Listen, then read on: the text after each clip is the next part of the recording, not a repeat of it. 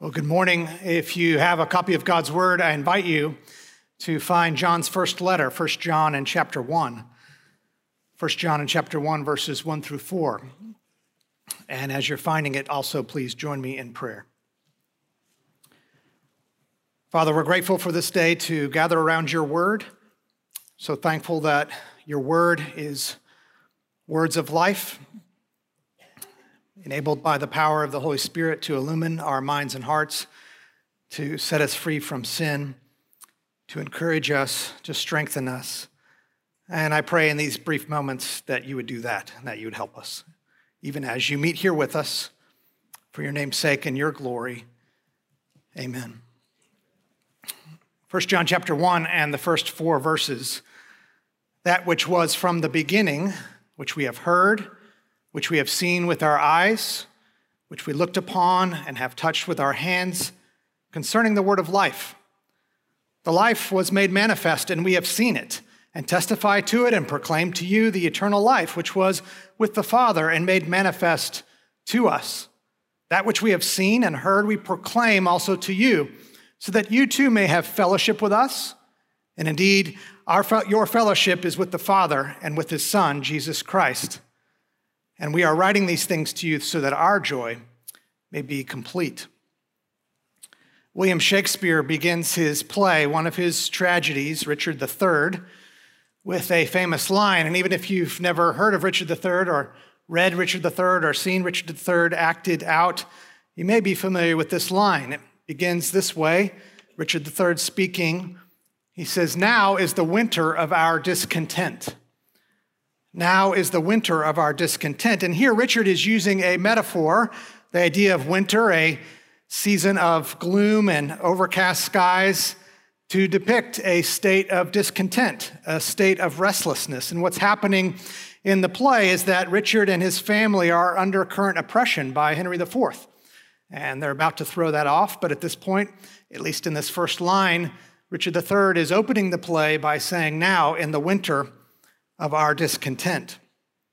As I was reading this recently, I thought really it was a fitting description of our own season, our own cultural moment, these months and years in which we're in our land and in our world. Truly now is the winter of our discontent. As a church member and friend of pastors, this is the most challenging environment I've ever observed for pastoral ministry. I don't know how my brothers are persevering in this time. It's so challenging, this winter of discontent. As a citizen in this country, these days are some of the most uncertain that I've ever seen, just in terms of not being sure of what tomorrow might bring, much less 4 hours from now. And as someone mindful of what's happening among the nations of the world, my heart repeatedly breaks for increased reports of persecution, total disregard for humanity, general bleakness that most peoples in the world are experiencing even now. But even if you're not dialed into all those things like I am, maybe your experience is far more local and just tied to your present circumstances. You're starting a new semester at a new school. You've moved away from your family for the first time. You're into 3 weeks, and it's sort of hitting you that this has all been fun, kind of like camp, but now this is my life, and I'm here. And there's a sort of creeping in the clouds, this winter of discontent. Might be called homesickness, this might be called loneliness, might be called uncertainty. Or perhaps you're entering into the final phase of your doctoral program, and that looming mountain of the dissertation is just staring at you, and everyone tells you it won't be that bad, it can be done, you can tackle it, but you alone know you've got to go into a room and sit down and type the thing. And it's weighing on you. And with that, there's also the looming sense of, well, what do I do when I'm done? This has been my job for 3 or 4 years, and now I don't know where I'm going to go. I don't know what I'm going to do. There are no academic jobs out there. I mean, you're feeling the weight of discontent and restlessness simply because of a personal trial, an uncertain future, or just simply circumstances that are beyond your control. Now is the winter of our discontent. Well, as followers of Christ, we know that our hope is not in this world. No matter how challenging it might become within or without, local or global, but yet as we persevere here, awaiting and longing for Christ's return, much like the arrival of spring, the end of winter bringing spring. How are we to think of this wintry season? And more importantly, how are we to live? Well, first, I think it's helpful to think of it as a season. Now is the winter of our discontent. It is a season. Even though there is much in this world to lament, we can remind ourselves that in this season, God's promises are true, and he hasn't changed. There is still every day, every minute of every day, something to be thankful for. And more than that, there are a multitude of reasons to have hope. We can be reminded that God's kingdom is still expanding in places never before thought possible. Even with the disregard to humanity in many of the nations of the world, God's kingdom is expanding in nations we've never thought before possible. Churches are being formed and people are coming to Christ among Muslim peoples by the hundreds. And we can find hope in things like that. And so it is a season, and therefore it's not actually as bleak as it appears.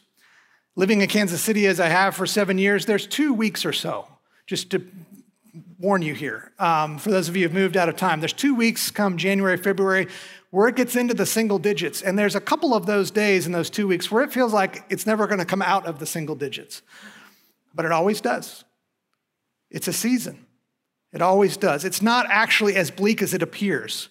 And if we train our hearts and our minds to look on Christ, we'll be reminded of all these things we know to be true, and in that we'll have hope. But even as we're persevering in that way, how are we to live? How are we to follow Christ in these wintry seasons? And more importantly, as we're thinking about going out and doing ministry or going out into the marketplace, how are we to help others do the same? What pattern should we be giving to lead others and to have others follow Christ as we follow Christ?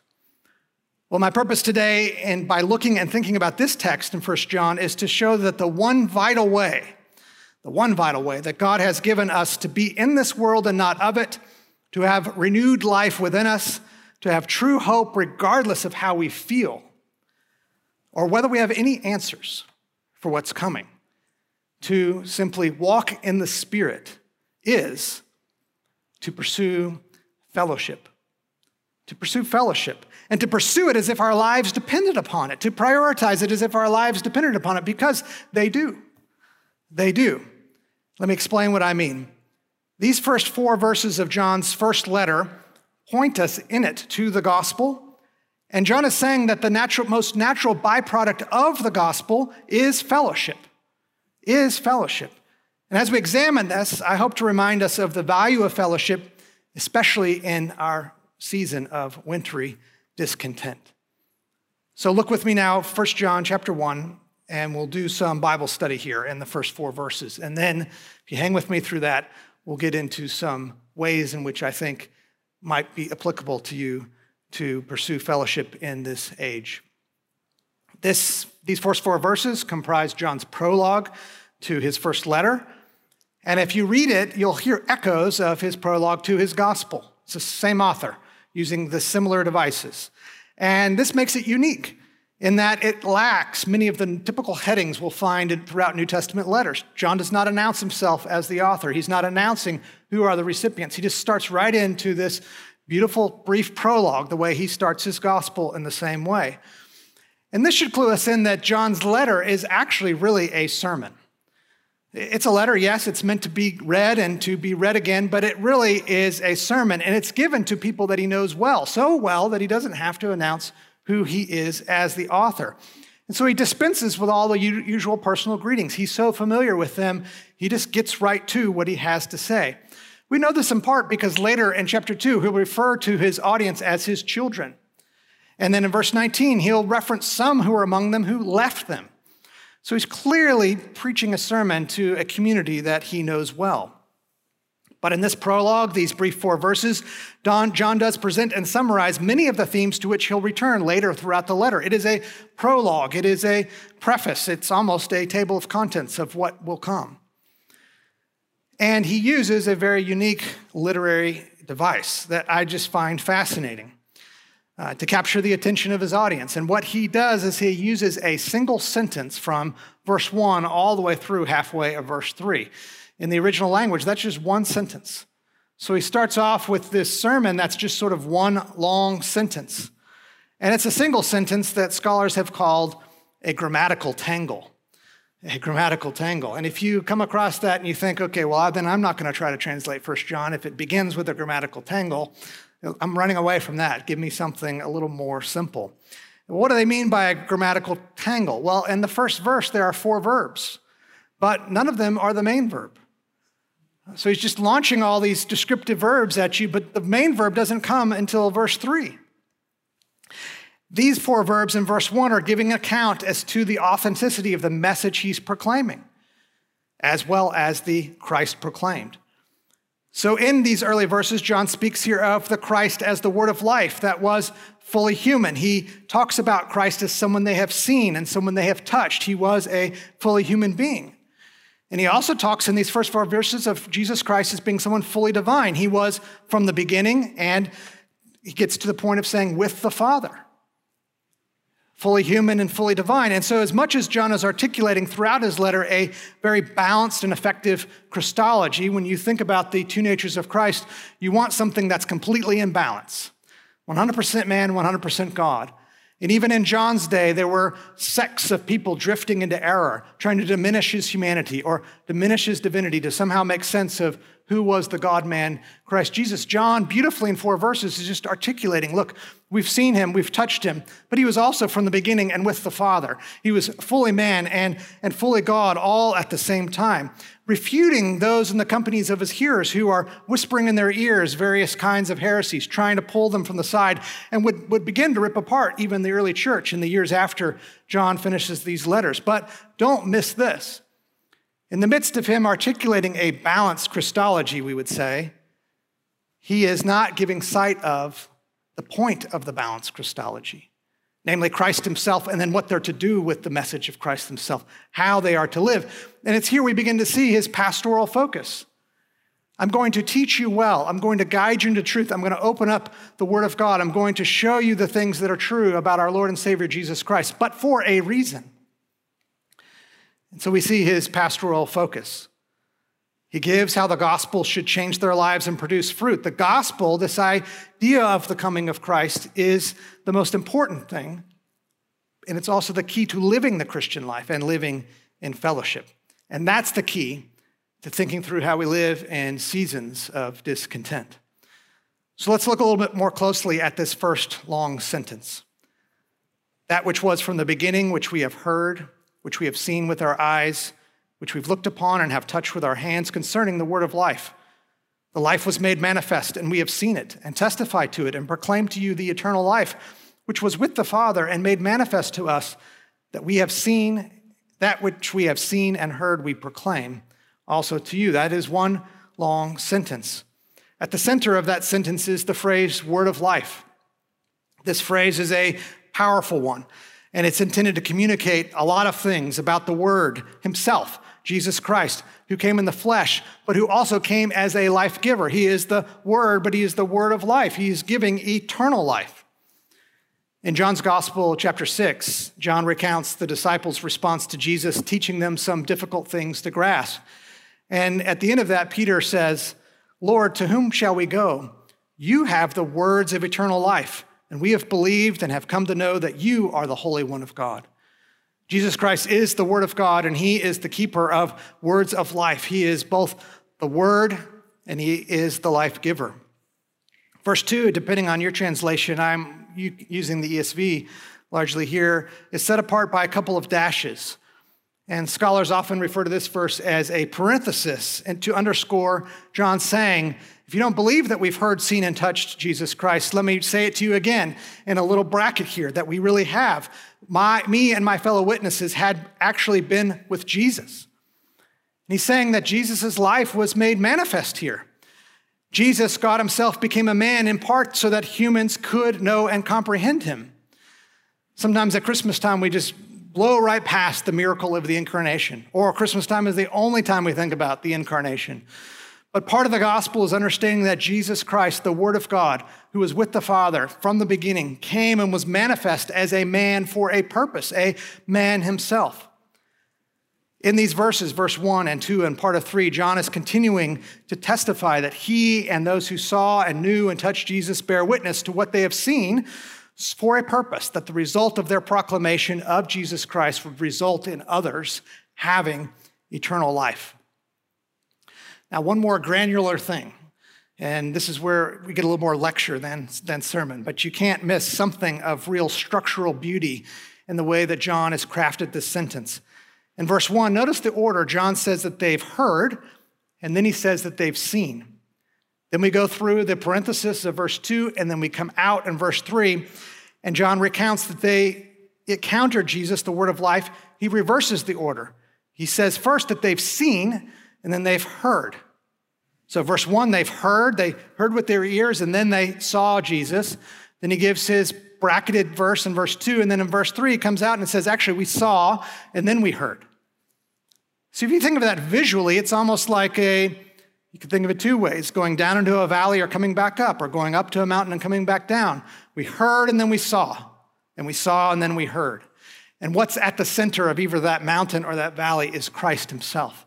John is just inverting those two verses to point you to the word of life himself. We heard him and then we saw him. Who? Jesus Christ. We saw him and then we heard him. And he's doing this structurally, the beauty of the words of God, inspired by the Holy Spirit, used by the Apostle John to illuminate, even in this package, Jesus Christ himself. We heard and we saw. We saw and we heard. The center is Christ. It elevates and points to the word of life, Jesus Christ. John's emphasis here is not only on the message they receive and proclaim, but even more on the object of the message. And in that, so much is key. And don't miss this, all of you who are students here. In your days at this school, you will receive all kinds of help. You will receive knowledge about things that will unlock doors to room you never knew existed, that will change your life forever. Your professors will help clarify things that in your mind have always been muddy, and it will transform your life forever. But with all that biblical clarity that you get, and all that it helps you sort out, X from Y and A to Z, don't drift past the object of that knowledge, Jesus Christ himself.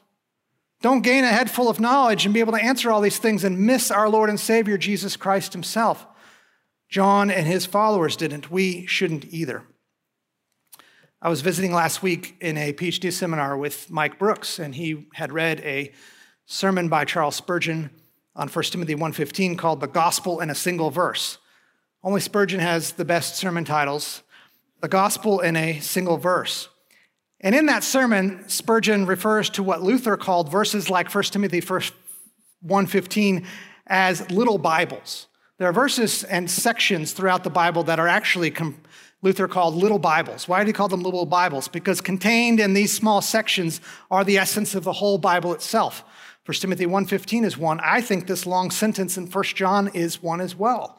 This is a little Bible. Contained in this thing, at the center of it is Christ, is all that you need to understand what is the word of life and to know how to live. This is a wonderful little Bible. Well, in that first part of verse 3, we actually get our main verb. It's the phrase, we proclaim. And that's key for understanding what John is saying here at the start of his letter. We proclaim also to you. Jesus Christ, it's the center of everything. He's the word of life, and we're proclaiming him to you. We're proclaiming him to you. And it's a statement sharing that this isn't a message that we just testify to and have, but for those who've seen Jesus in the flesh, but it's for all of you who hear the message that's proclaimed. John is relaying here that the gospel, the good news about the life, death, and resurrection of Jesus Christ, that following the fall of humankind into real and actual sin and separation from God, God the Father in eternity past sent God the Son in the power of God the Spirit to become a human being, to become one of us, so that Jesus Christ could fulfill every requirement of the law perfectly. And then once he had done that, he laid down his life, enduring a significant punishment, both real and physical, but also eternal, the weight of which we can never possibly understand by bearing the full weight of the wrath of God. He did that. He took our place and endured and satisfied every requirement that God would have for the punishment of sin. Why? So that anyone who believes in him can actually have their sins forgiven. He took your place. He took my place to really take away all of the requirements of the law that were upon us. All the punishment that we deserve, but for our infraction of every ounce of the law. And he did it so that we could have fellowship restored. Jesus Christ made available for free true life, eternal life, as the word of life. And John and the apostles received this message from Christ, and now they proclaim it. We proclaim it to those receiving the letter, and therefore to us who are still reading the letter even today. This Christ, the center of this little Bible, is for you to know and to cherish and to love. Have you actually come to a place in your life where you have repented of your sins and trusted Jesus to see those sins forgiven? Has what I said and described clicked with you in some way that it has never clicked with you before, that somehow it's unlocked some door that you've never seen? You can trust in Christ today, even right in your seat, right now. This is for you. It is free, and it is good news, and it is for you, and you can trust it even right now. But Jesus Christ came and did these things and lived this life for a purpose. It is transactional. It is meant to free us from our sins, but it's also to do much more than that. And here we get to the heart and the final section of what I want to go through here. The key to persevering in the seasons of discontent is the pursuit of fellowship. Jesus Christ died and rose again and gave us new life so that we could have fellowship with him and with one another. Look at the last half of verse 3. So that you too may have fellowship with us, and indeed our fellowship is with the Father and with his Son, Jesus Christ. Through Christ, the fellowship with God that was lost in the fall has been restored. Life in Christ is the essence of fellowship. When the Bible talks about fellowship, the idea here is clearly Christian fellowship. It's not superficial or surfacey fellowship. It's not fellowship tacked on to a nice meal that we have or gathering to watch a sporting event. It is true Christian fellowship. It's rooted in a common faith with Christ. And as this term is used throughout John's work, but also all of the New Testament, it contains this idea of mutual sharing or partnering, something that's reciprocal. Just as Jesus refers to believers as being branches connected to him, the true vine, to abide in him, those branches are connected to him and therefore can have fellowship and connection to one another. Thus, John's point in these first 4 verses is just summarized well by John Stott.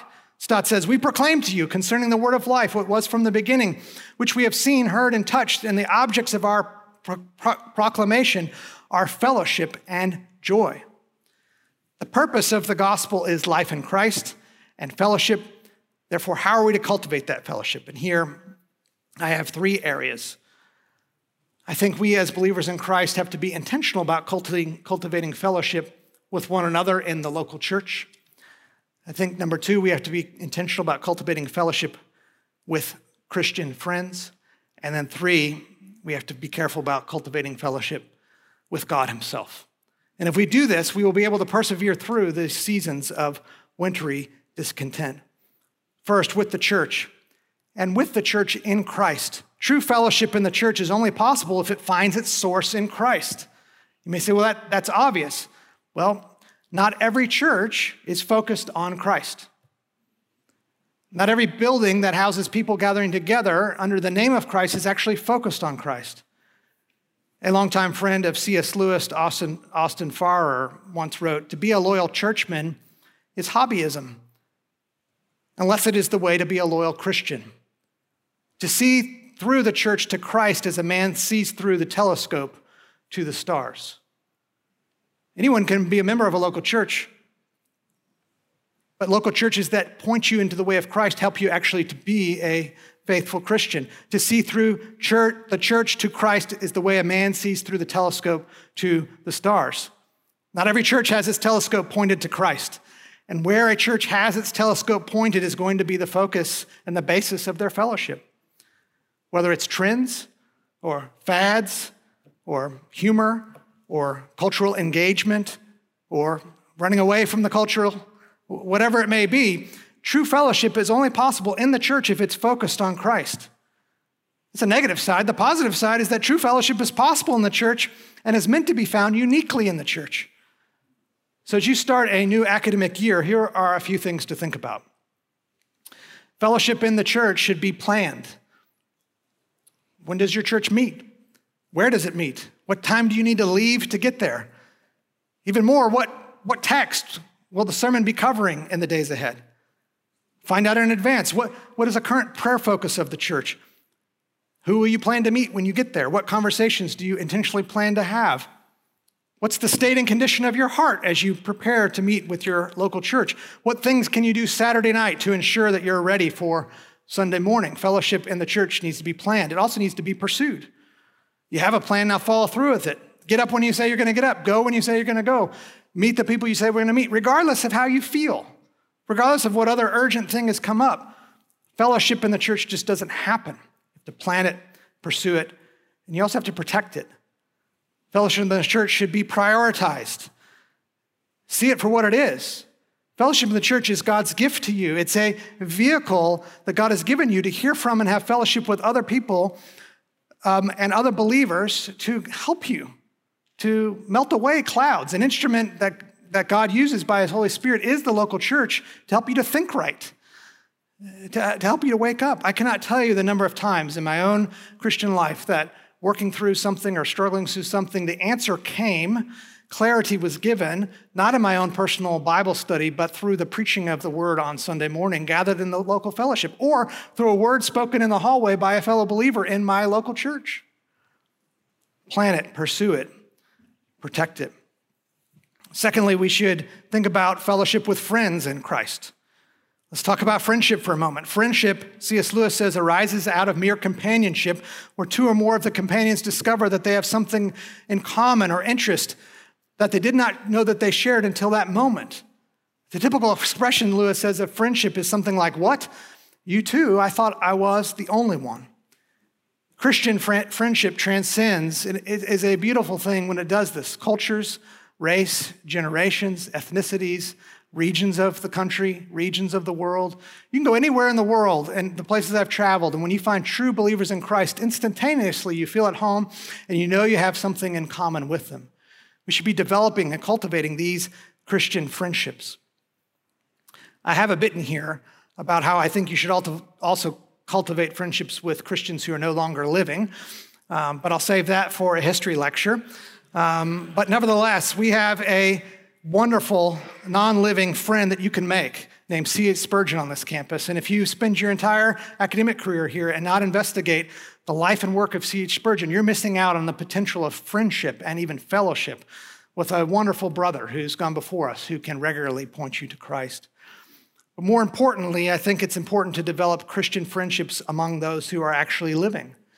I've read several articles this summer about this country is engaging in a friendship crisis. In the last 30 years, many studies have reported that people report 20% less have actually saying they have 10 friends or more. 16% less say that they actually have less of a best friend than they did 30 years ago or decades ago. And that's happening out there. It's also happening within. And particularly it's true, I don't pay much attention to generational distinction, but among millennials, these stats are off the charts. Millennials articulate that they don't know how to create friendships. They don't have lasting friendships. Those of us in Christ have so much in common, we should be pursuing these things. Christian friendships are often brought together by Christ and sustained by Christ. Fellowship among friends in the same way should be planned. They should be pursued. They should be protected. What old friends do you need to connect with? What new friends do you need to make? How can you center your friendships more on Christ? Are you going to be the one, when having a good time, who might direct that conversation a bit awkwardly more to the things that really matter for all time and eternity? I'm all for having fun, and oftentimes I need friends who can help me to have fun because I can tend to be a bit more serious. But those friendships are even more sweeter when they're rooted in Christ himself. They need to be planned, they need to be pursued, they need to be protected.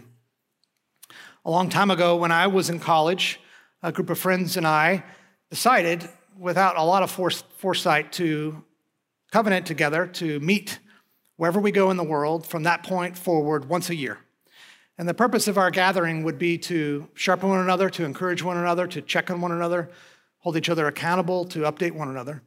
And by God's grace, since 1998 until this year, except for one Zoom year last year during COVID, we have met every year, these friends. And we've all drifted to different places.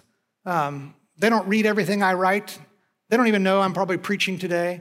They're busy, we're busy, but there's enough of a common connection to us in Christ Jesus that when we meet, there is true and sweet fellowship.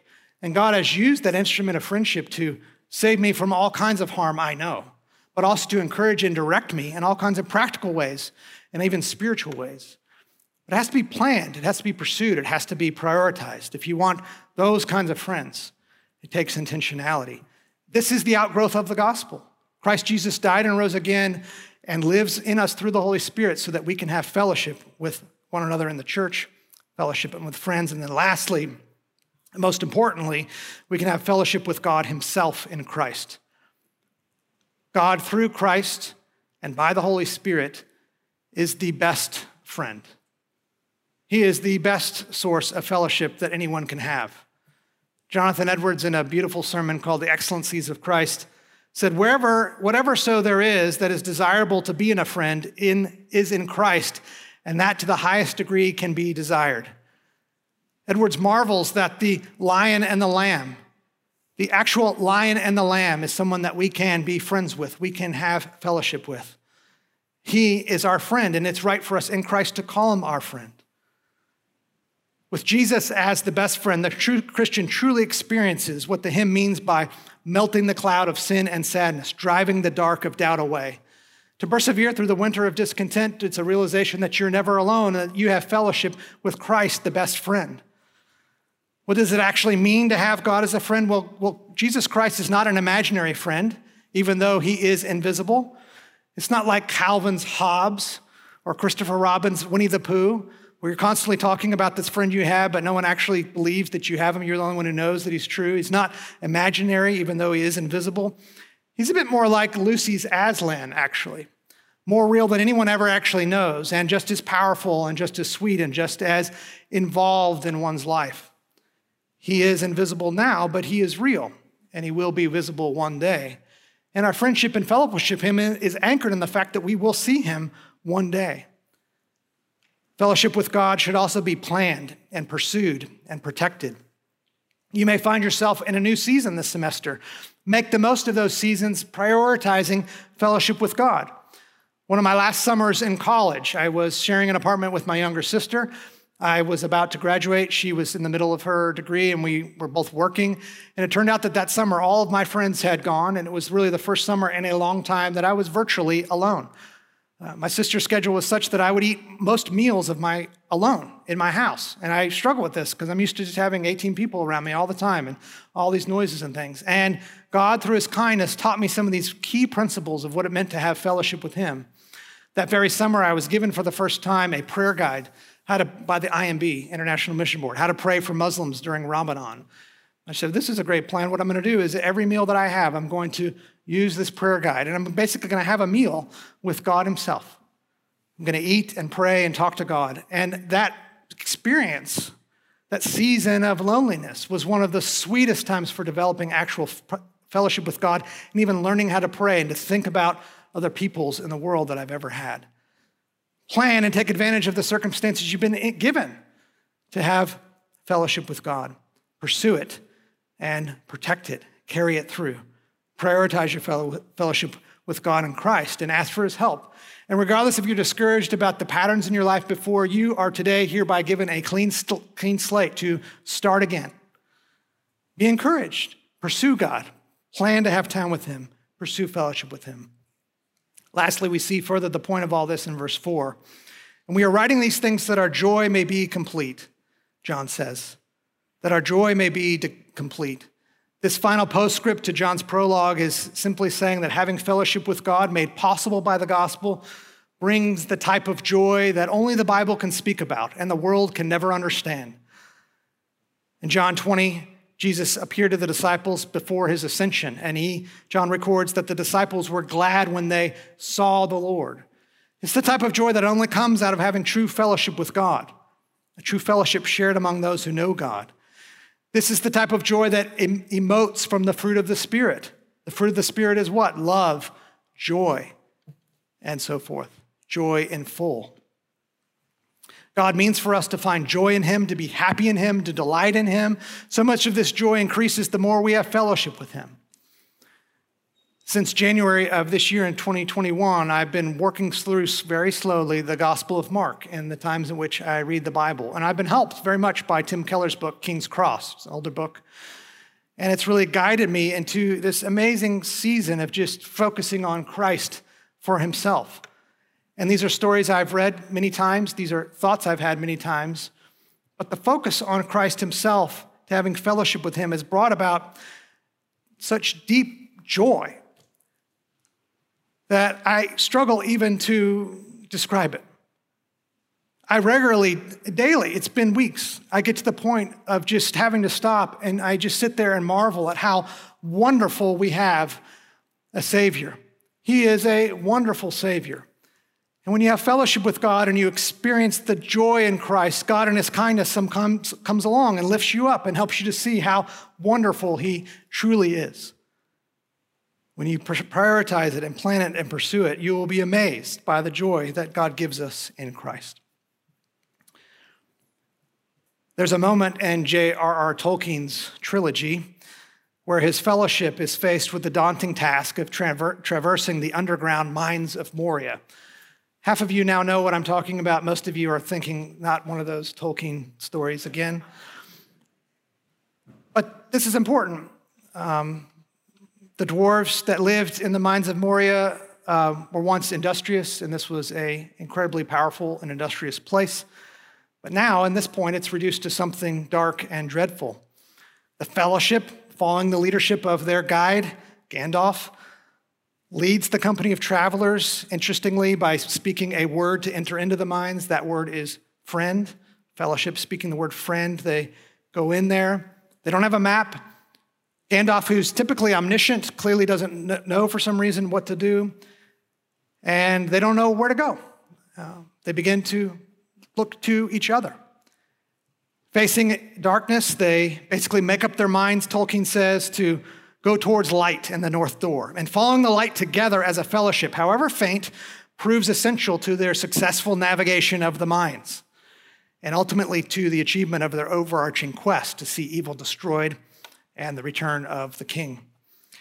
In this cultural moment, these days that look more and more like Shakespeare's tragedy, the winter of our discontent, the Christians sojourn through our culture or through our experiences, very much like of the fellowship's journey through the mines. And don't miss the point that the fellowship were not traveling alone. This was not some hero quest. This was a fellowship, a group of people traveling together. Their fellowship made all the difference. What we need in these days is fellowship, primarily with the church, with Christian friends, and God himself, to help point us to what? Regular sources of light, to lead us on our way out of the darkness, out of the winter of discontent, out of the murkiness of the clouds. And we've been given that light through the Lord Jesus Christ, the word of life himself. Tolkien's fellowship, searching for help in a dark corridor, found that faint source of light, and by it were able to move forward in their quest. May we do the same, seeing the true value of fellowship in the winter of our discontent until evil is destroyed and we see the return of our King. Let's pray together. Father, we're thankful for these brief moments and the opportunity to realize anew how good you are, how kind you are, that you condescend to us and allow you even to call you friend by the blood of Christ. And I pray that this semester we would all seek that as the answer to the many questions we have about the days in which we're living.